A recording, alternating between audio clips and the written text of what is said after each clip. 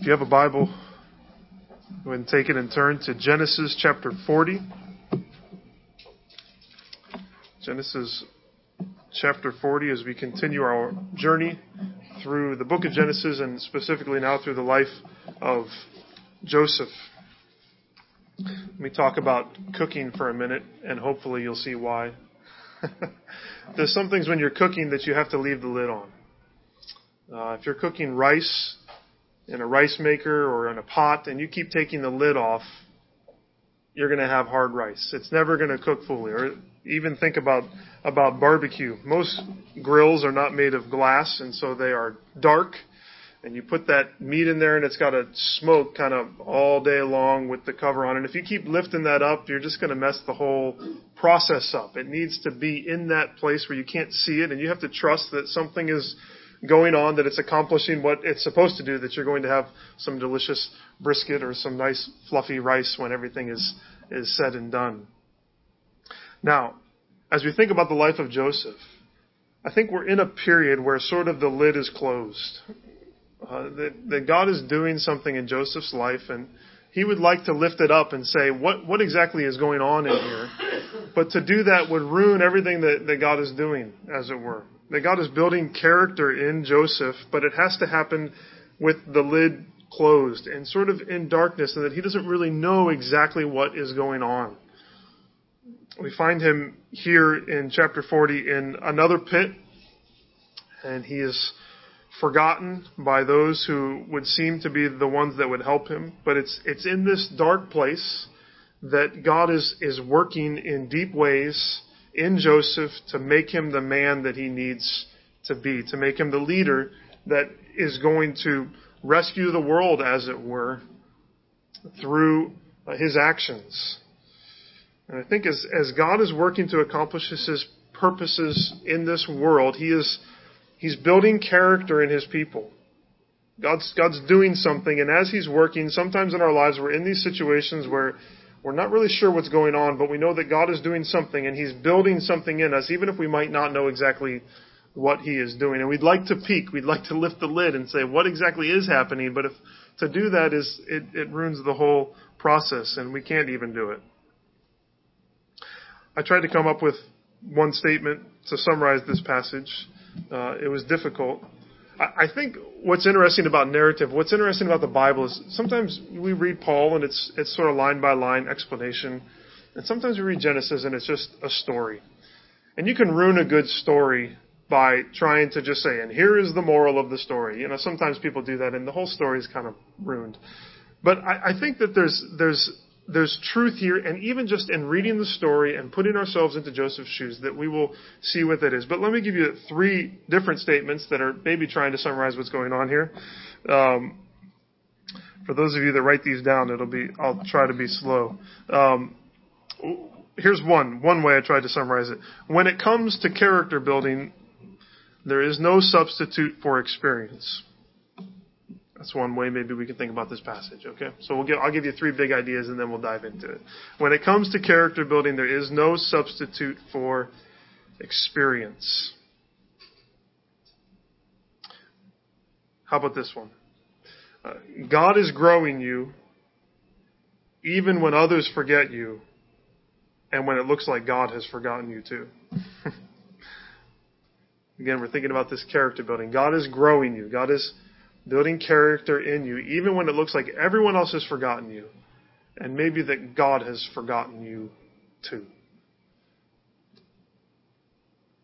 And then I thought about a Heinz commercial from when I was a kid. You remember glass Heinz ketchup bottles? Now they're all squeezed. But you remember this commercial? The best things come to who? To those who wait. And it was all the commercials where they're waiting for the ketchup to come out. And I think good character is formed in those who wait. There's something about that time period of being in these situations, maybe where the heat is on, if we want to continue with that cooking illustration. So when it comes to character building, there's no substitute for experience. God is growing you even when others forget you, and it appears that God has forgotten you too. And good character comes to those who wait. Let's read Genesis 40. Sometime after this, the cupbearer of the king of Egypt and his baker committed an offense against their lord, the king of Egypt. And Pharaoh was angry with his two officers, the chief cupbearer and the chief baker, and he put them in custody in the house of the captain of the guard in the prison where Joseph was confined. The captain of the guard appointed Joseph to be with them, and he attended them. They continued for some time in custody, and one night they both dreamed. The cupbearer and the baker of the king of Egypt, who were confined in the prison, each his own dream, and each dream with its own interpretation. When Joseph came to them in the morning, he saw that they were troubled. So he asked Pharaoh's officers, who were with him in custody in his master's house, "Why are your faces downcast today?" They said to him, "We have had dreams, and there is no one to interpret them." And Joseph said to them, "Do not interpretations belong to God? Please tell them to me." So the chief cupbearer told his dream to Joseph and said to him, "In my dream there was a vine before me, and on the vine there were 3 branches. As soon as it budded, its blossoms shot forth, and the clusters ripened into grapes. Pharaoh's cup was in my hand, and I took the grapes and pressed them into Pharaoh's cup, and placed the cup in Pharaoh's hand." Then Joseph said to him, "This is its interpretation. The 3 branches are 3 days. In 3 days, Pharaoh will lift up your head and restore you to your office. Then you shall place Pharaoh's cup in his hand as formerly, when you were his cupbearer. Only remember me when it is well with you, and please do me the kindness to mention to Pharaoh, and so get me out of this house. For I was indeed stolen out of the land of the Hebrews, and here also I have done nothing that they should put me into the pit." When the chief baker saw that the interpretation was favorable, he said to Joseph, "I also had a dream. There were 3 cake baskets on my head, and in the uppermost basket there were all sorts of baked food for Pharaoh. But the birds were eating it out of the basket on my head." And Joseph answered and said, "This is its interpretation. The 3 baskets are 3 days. In 3 days Pharaoh will lift up your head from you and hang you on a tree, and the birds will eat the flesh from you." On the 3rd day, which was Pharaoh's birthday, he made a feast for all his servants and lifted up the head of the chief cupbearer and the head of the chief baker among his servants. He restored the chief cupbearer to his position, and he placed the cup in Pharaoh's hand. But he hanged the chief baker, as Joseph had interpreted to them. Yet the chief cupbearer did not remember Joseph, but forgot him. This chapter begins with this phrase, "sometime after this." So this is a reference back to chapter 39, to Joseph's time as a servant of Potiphar in his house, but also specifically to this instance that we saw last week, where Potiphar's wife falsely accuses him, and then that leads to him being thrown into prison. Now, if you want to think about timeline, Joseph was 17, you remember when we were first introduced to him, 17 years old, and we see later on that he is 30 years old when he rises to power in Egypt. So these events in between occur over a span of 13 years. We're told at the beginning of chapter 41 that there's a gap between the events of this chapter, chapter 40, and the events of chapter 41 of 2 years.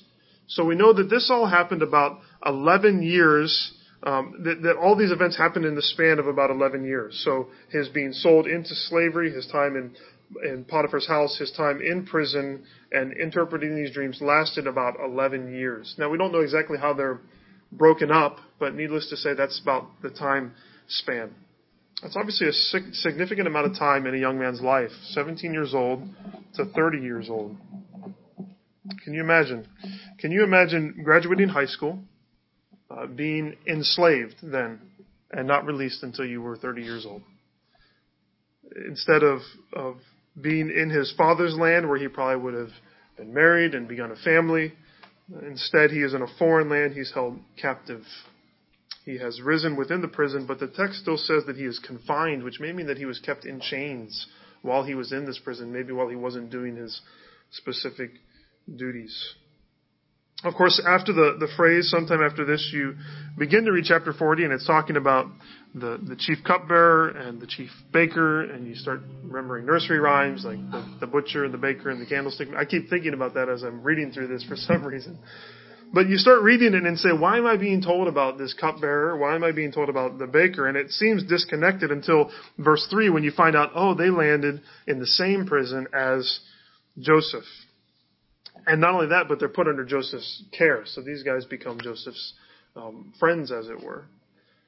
Now, you think about a baker and a cupbearer, and these seem like simple jobs. Of course, baker's still a job. We don't have many people that are employed as cupbearers in our day. But these guys were not just low-ranking servants. Rather, these would have been two key trusted men in Pharaoh's service. They were given the charge of protecting Pharaoh from two key ways that people would want to kill him, by poisoning him, whether through what he drank or through what he ate. And so we're not told exactly what these guys did wrong, but obviously there's some sort of breach of trust here. Pharaoh would need to trust these guys implicitly because he's, in a sense, he's putting his life into their hands. And for some reason, he does not trust them. Maybe he hears about a plot to kill him, and he thinks they're connected with it. Maybe he got sick. Maybe he ate some food and got food poisoning and says, what's going on here? Or maybe he just woke up on the wrong side of the bed, which if you're Pharaoh, you're allowed to do that. Whatever the case, in verse 4, they land in prison, and the prison, it says that they were there for some time. Again, that phrase. So it's not just a short sentence. They're there for some time. Now, it seems like these verses are just sort of setting the stage, right? We're getting ready for what's going to happen. But I think within them, there's also this wonderful witness, another witness to God's sovereignty. His sovereignty over the events of Joseph's life and over all things. Sovereignty, the way that he controls and uses the events of our lives and the events that surround us and collide with our own to accomplish his greater purposes for us and for the world. So in this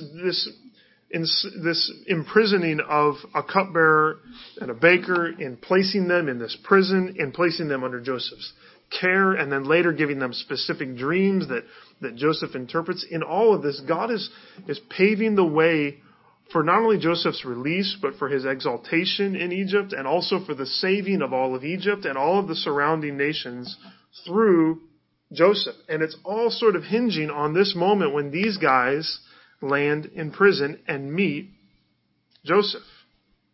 They don't happen by chance or happenstance. These things are ordered and ordained by an all-sovereign, supremely wise God. That's why they're there.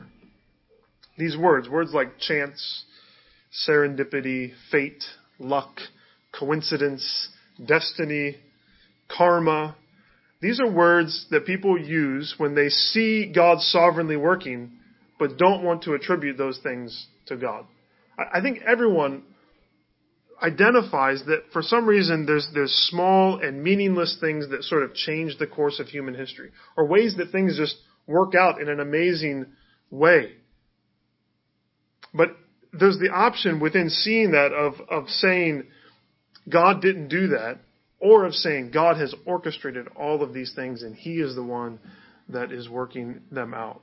So for those of us who hold to the belief of an all-powerful sovereign God who ordains all things, then we can look at the world and we can see all of these things happening and say, wow, God is at work. There are no coincidences in life, only acts of divine providence that he is controlling. As we move forward, we see that God is not simply sovereignly working these things out for future events, but he's also concerned specifically about Joseph. He's concerned about Joseph's growth, about the formation of Joseph's character. And he's using all of these things to shape Joseph more and more into the man and into the leader that he needs him to be. And such is the case for all the things that are happening in our lives, that God is using them to shape us, to polish us, to make us into the people that he wants us to be. In the course of time, in God's divine providence, what happens? The baker and the cupbearer have dreams. They have dreams on the same night. And they have dreams that are very similar on the very same night. And they wake up in the morning and they say, I had a dream. And they tell each other the dream. And they're so eerily similar that these guys get a little freaked out. The day after these dreams, Joseph comes in. He sees that they're visibly troubled. It's sort of written all over their faces. We might sort of step back and note that Joseph, who when he was a young man sort of seemed oblivious to the feelings of his family. You remember that? He just sort of came down the stairs and said, hey, I had a dream last night. Let me tell you about how you guys are all going to bow down to me. And it creates all this havoc within his house. But here he seems as if he has grown to be more of a man of compassion. He's faced a lot of difficulties. Think about all that Joseph has gone through. And so now, as someone who has gone through that, he's changed from being a self-absorbed young man to a caring, compassionate, observant man. He sees people that are in trouble, and he recognizes that. Hey, I've been there too. I've gone through that. Again, there's no substitute for experience. There's no substitute for walking through difficulty so that we can grow in compassion for those who are going through difficulty. And as we go through hard things, God is instilling in us, God is instilling in Joseph, a heart that sees the needs of others and cares about it. As we face hardship, that's what He's doing in us. We need to face hardship so that when others are going through it, we don't just say to them, we'll just suck it up and get over it. But we recognize it's not that easy sometimes. And I think Joseph is learning that. These two men, I think they're troubled by the dreams themselves, by the fact that these dreams coincide. But it also says that they were troubled because there was no one to interpret them.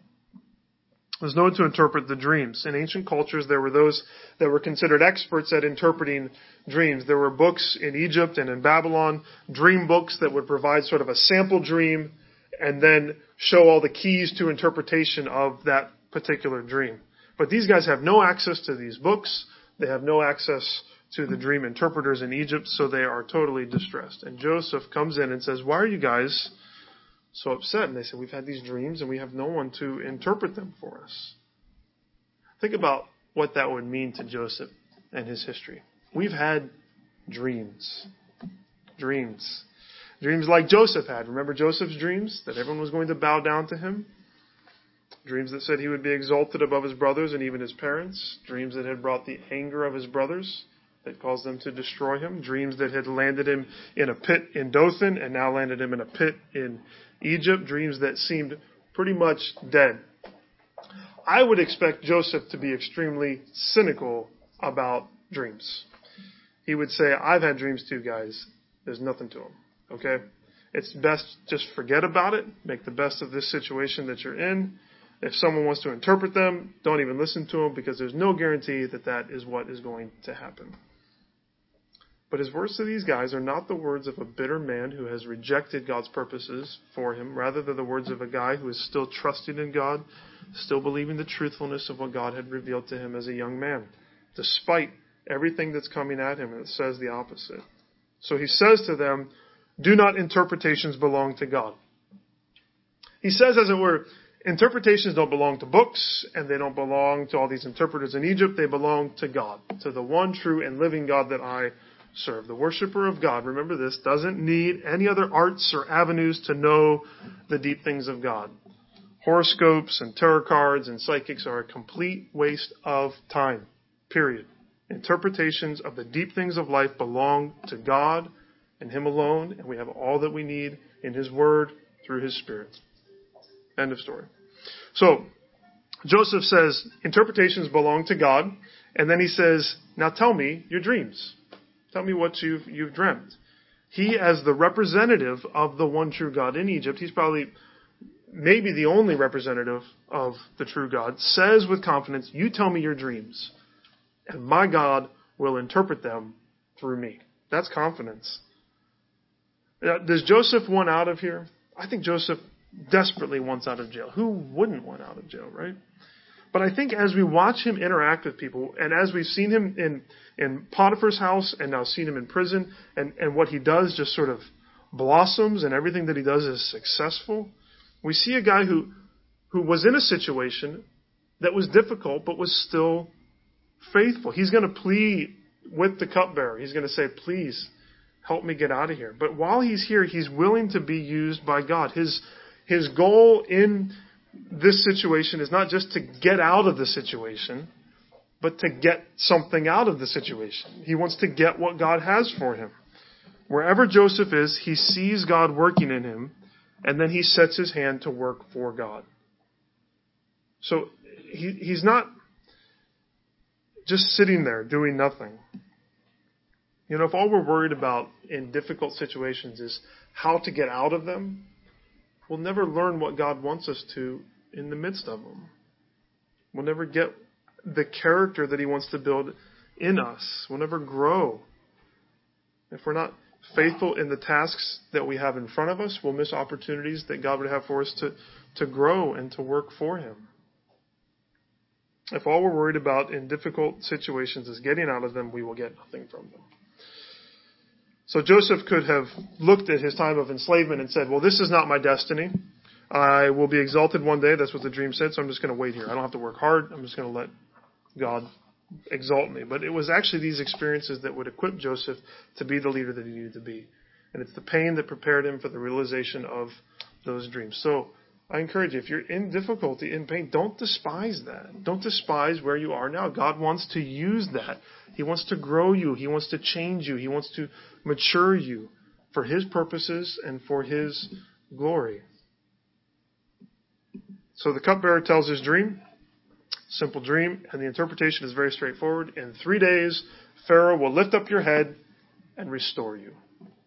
And so the baker says, that sounds good. Let me tell him my dream. So he tells him his dream, and Joseph says, in 3 days, Pharaoh will lift up your head from you. He is going to be executed. He will be killed. It may be that the baker was guilty. Maybe that's why it happened. It's hard to know. But in between these interpretations, Joseph pleads with the cupbearer. He says, please, this is what's going to happen. Remember me when you are restored. Now, that's confidence, isn't it? He says, this is what's going to happen. Now, when it happens, because I just told you it's going to happen, and I'm positive it's going to happen. When it happens, talk to Pharaoh and get me out. And this is the first time he speaks about his innocence. He says he's stolen from his homeland. He's falsely accused by Potiphar's wife, and that's what's landed him in this pit, this second pit. He uses that word there. Joseph sort of sees the light at the end of this long tunnel. God has brought this cupbearer here. God has given him the ticket out of prison. It's through this guy, and he sees it. This is it. So Joseph is willing to learn in the pit, but when he sees the opportunity to get out, he says, okay, this is how I'm going to get out. This is the way of escape that God has provided. It's through this guy who's going to get exalted, and he's going to talk to Pharaoh, and he's going to get me out of here. So 3 days later, after giving these interpretations, Joseph watches these guys leave the prison, just like he said. And then he probably heard about how the baker was executed, just like he said, and how the cupbearer was exalted, just like he said. And so he says, all right, any day now. Maybe it's going to take a few days or maybe a week. And so he waits for a week, and then 2 weeks, and then he waits for a month, and then he waits for 2 months, and nothing happens. And he realizes he has been completely forgotten again. Let down. It's fascinating. It's so interesting to look at this and think about how God had sent these guys to prison at this time under Joseph's care, and then gives them these dreams so that Joseph can interpret them, and so that these events are going to eventually lead to Joseph's release. But eventually, that's going to happen. And so I can sit back and say, that's fascinating, that's interesting. But what was it for Joseph? It was not fascinating, and it was not interesting. What's it for you? What about when you see a situation come up, a circumstance, and you say, this is the way I'm going to get out of this difficulty. This is how I'm going to be free from this pain. It's a cure, a job, a move, an opportunity, a house, a relationship, some test you're going to pass, a procedure that someone will do, a change that's going to happen, something that's going to be the solution to your pain and to your difficulty, someone who will be the person that God will use to deliver you, that will help you. And what about when that something or that someone just, the bottom drops out? They completely fail you. This thing never materializes the way that you thought it was going to. It's not interesting. It's not intriguing. It's frustrating. It's confusing. It's discouraging. I think this phrase, yet the chief cupbearer did not remember Joseph, but forgot him. The reason that's there is to remind us of chapter 39. And what was the key point of chapter 39 that bookended everything? The Lord was with Joseph. Everyone else can forget him, but the Lord is with Joseph. Everyone else let him down, but the Lord is with Joseph. In fact, I don't even think Joseph was discouraged for very long. Because I think that what God had done for him is He'd given him these two guys with these two dreams that he interprets perfectly. And he thinks it's the way of escape, and that doesn't happen. But what confidence? Hey, you know what? God does interpret. God, exactly what I said is what happened. God hasn't let me down. Now, I'm going to have some words with the cupbearer when I eventually get out of here. But God isn't the one that let me down. God actually has shown that He is faithful. I think in the midst of difficulty, doesn't God do that? Maybe He doesn't release us. But He says, I'm still here. Let me give you just, we can lift the lid a little bit and see what's cooking. Just take a small peek and you can see something's going on in there. The flame hasn't gone out, as it were. And something is happening. Why did it happen like this, though? I mean, there's so many other ways that God could have saved Egypt and exalted Joseph. Instead, he's sold into slavery by his brothers. He's falsely accused by Potiphar's wife. He's forced into prison. He's forgotten by the cupbearer. Why? That's just how God works, usually. That's the way that God handles situations. It's because, and I think we see that Joseph, this scene in his life is part of a bigger story. And that's where I think we see the whole story, not just of Joseph's life, but of Genesis and even of the whole plan of redemption, that this scene is just one scene. It's one moment in what is going on. And we get to see this bigger picture. Joseph doesn't see the bigger picture totally. He's got some glimpses of it. And for us, when we're in that scene, when we're in prison unjustly and forgotten by potential saviors, that's hard. So how do we deal with that? How does Joseph deal with that? How do we handle these things? I'll give you two things that we'll think about as we close.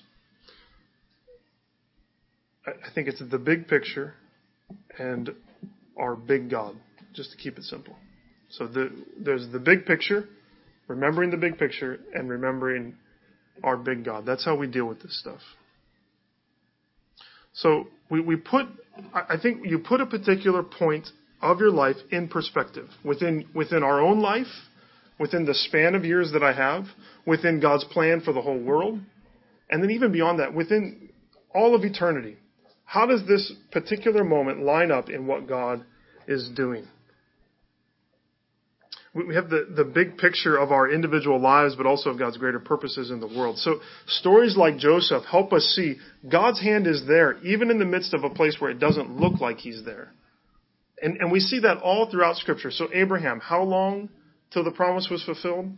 25 years. And how many times did he think God was not there? Like every day.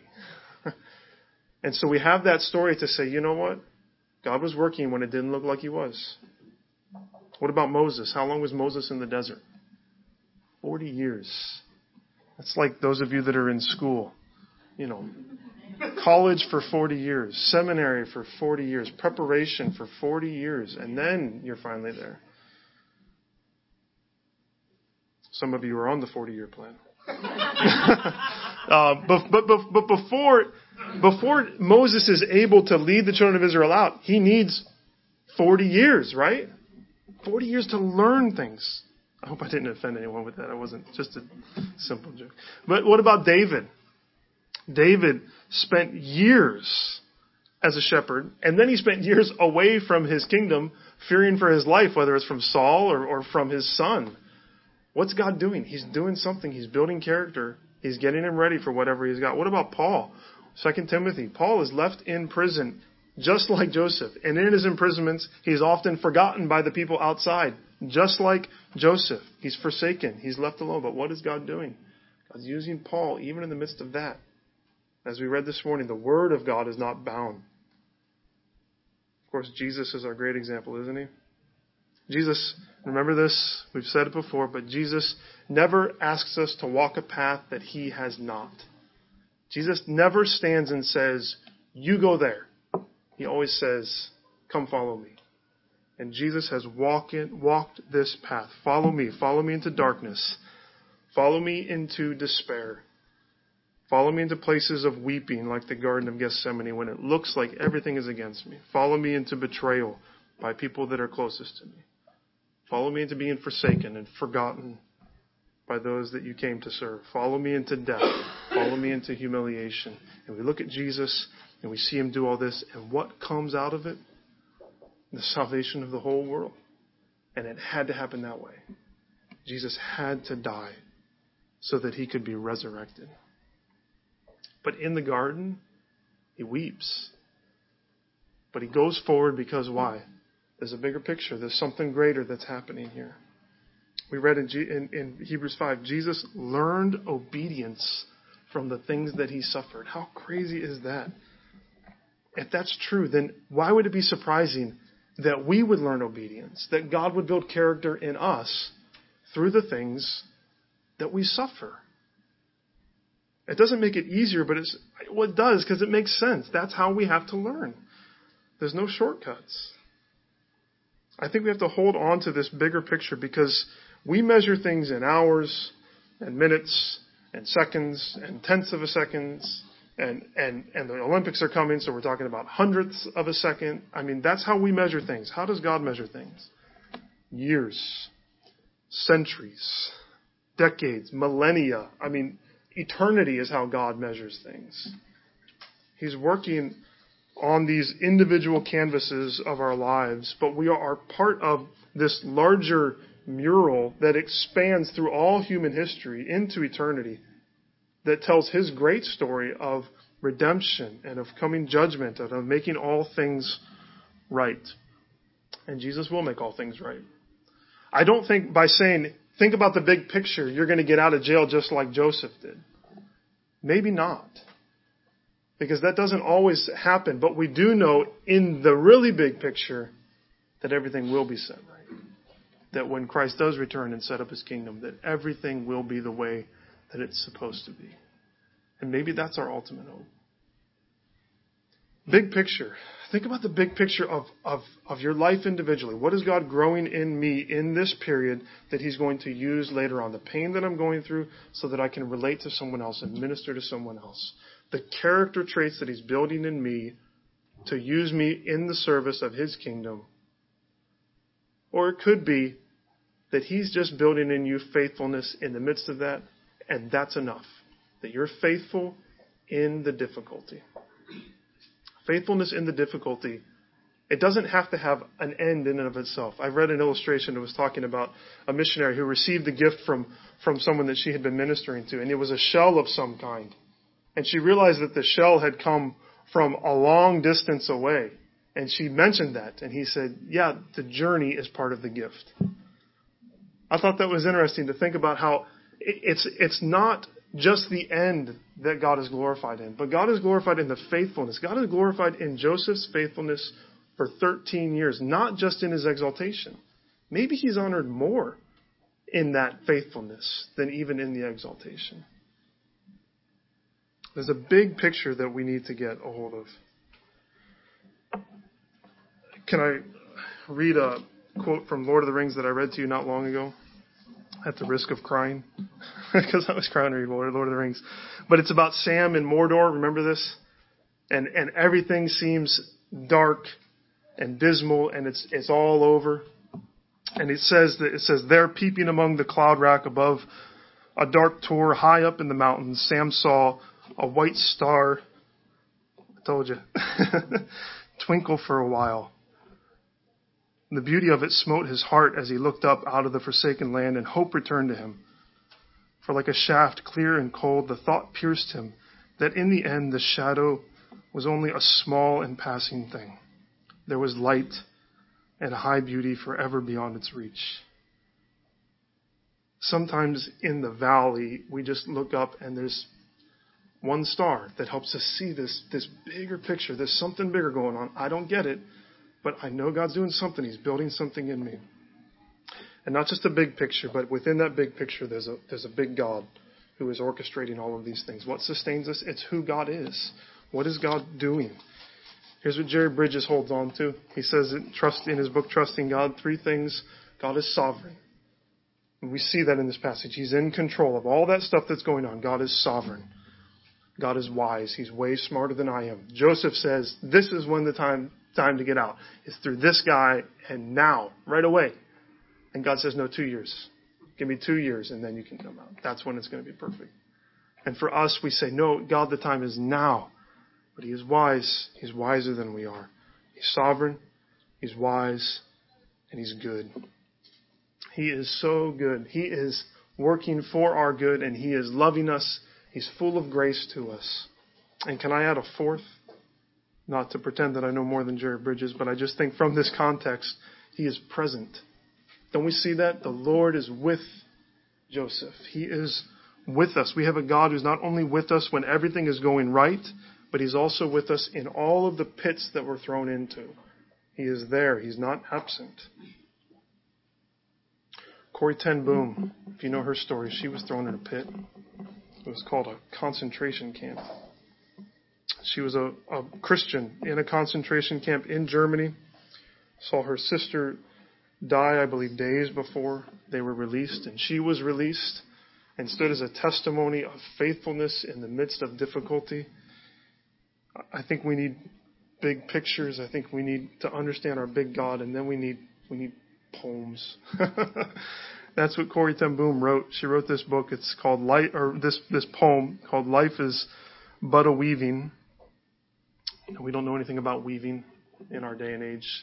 But if you're weaving something, you can see the pattern on top, but underneath it just looks like craziness. Looks like strands of thread. So just remember that. Corrie ten Boom says, my life is but a weaving between my God and me. I cannot choose the colors. He weaveth steadily. Oft times he weaveth sorrow, and I in foolish pride forget He sees the upper and I the underside. Not till the loom is silent and the shuttles cease to fly will God unroll the canvas and reveal the reason why. The dark threads are as needful in the weaver's skillful hand as the threads of gold and silver in the pattern He has planned. He knows, He loves, He cares. Nothing this truth can dim. He gives the very best to those who leave the choice to Him.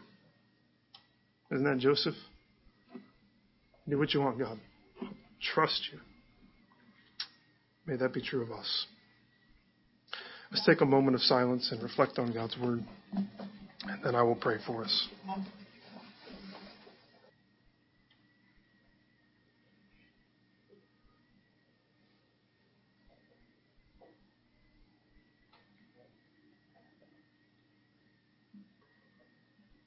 Father, we look at this passage that seems just random in some ways, and yet what a revelation of your sovereignty, of your wisdom, of your goodness. Lord, you know and you love and you care. Lord, help us when it's dark and when we don't understand, when we think we know the way out and we get let down by circumstances or by people, to know, Lord, that you are ever with us. Lord, when others forget us, you never do. You always remember us, Lord. And help us to hold on to that in the midst of difficulty, God. That we would look, as it were, and see that the stars are still shining and there's a big picture going on and you are building something in us. You're using us. You're growing character in us. And if for nothing else, then we would glorify you in the faithfulness of that. Then to you be the praise. But if you would grow character in us so that we can be used greater in the future, then to you be the praise, Lord. We want to live our lives in a way that would please you and glorify you. So thank you, God. Thank you so much for your word. Thank you for letting us see big stories so that when we're stuck in the small scenes of our lives, we can know that there's something bigger going on. Pray it all in Christ's name. Amen.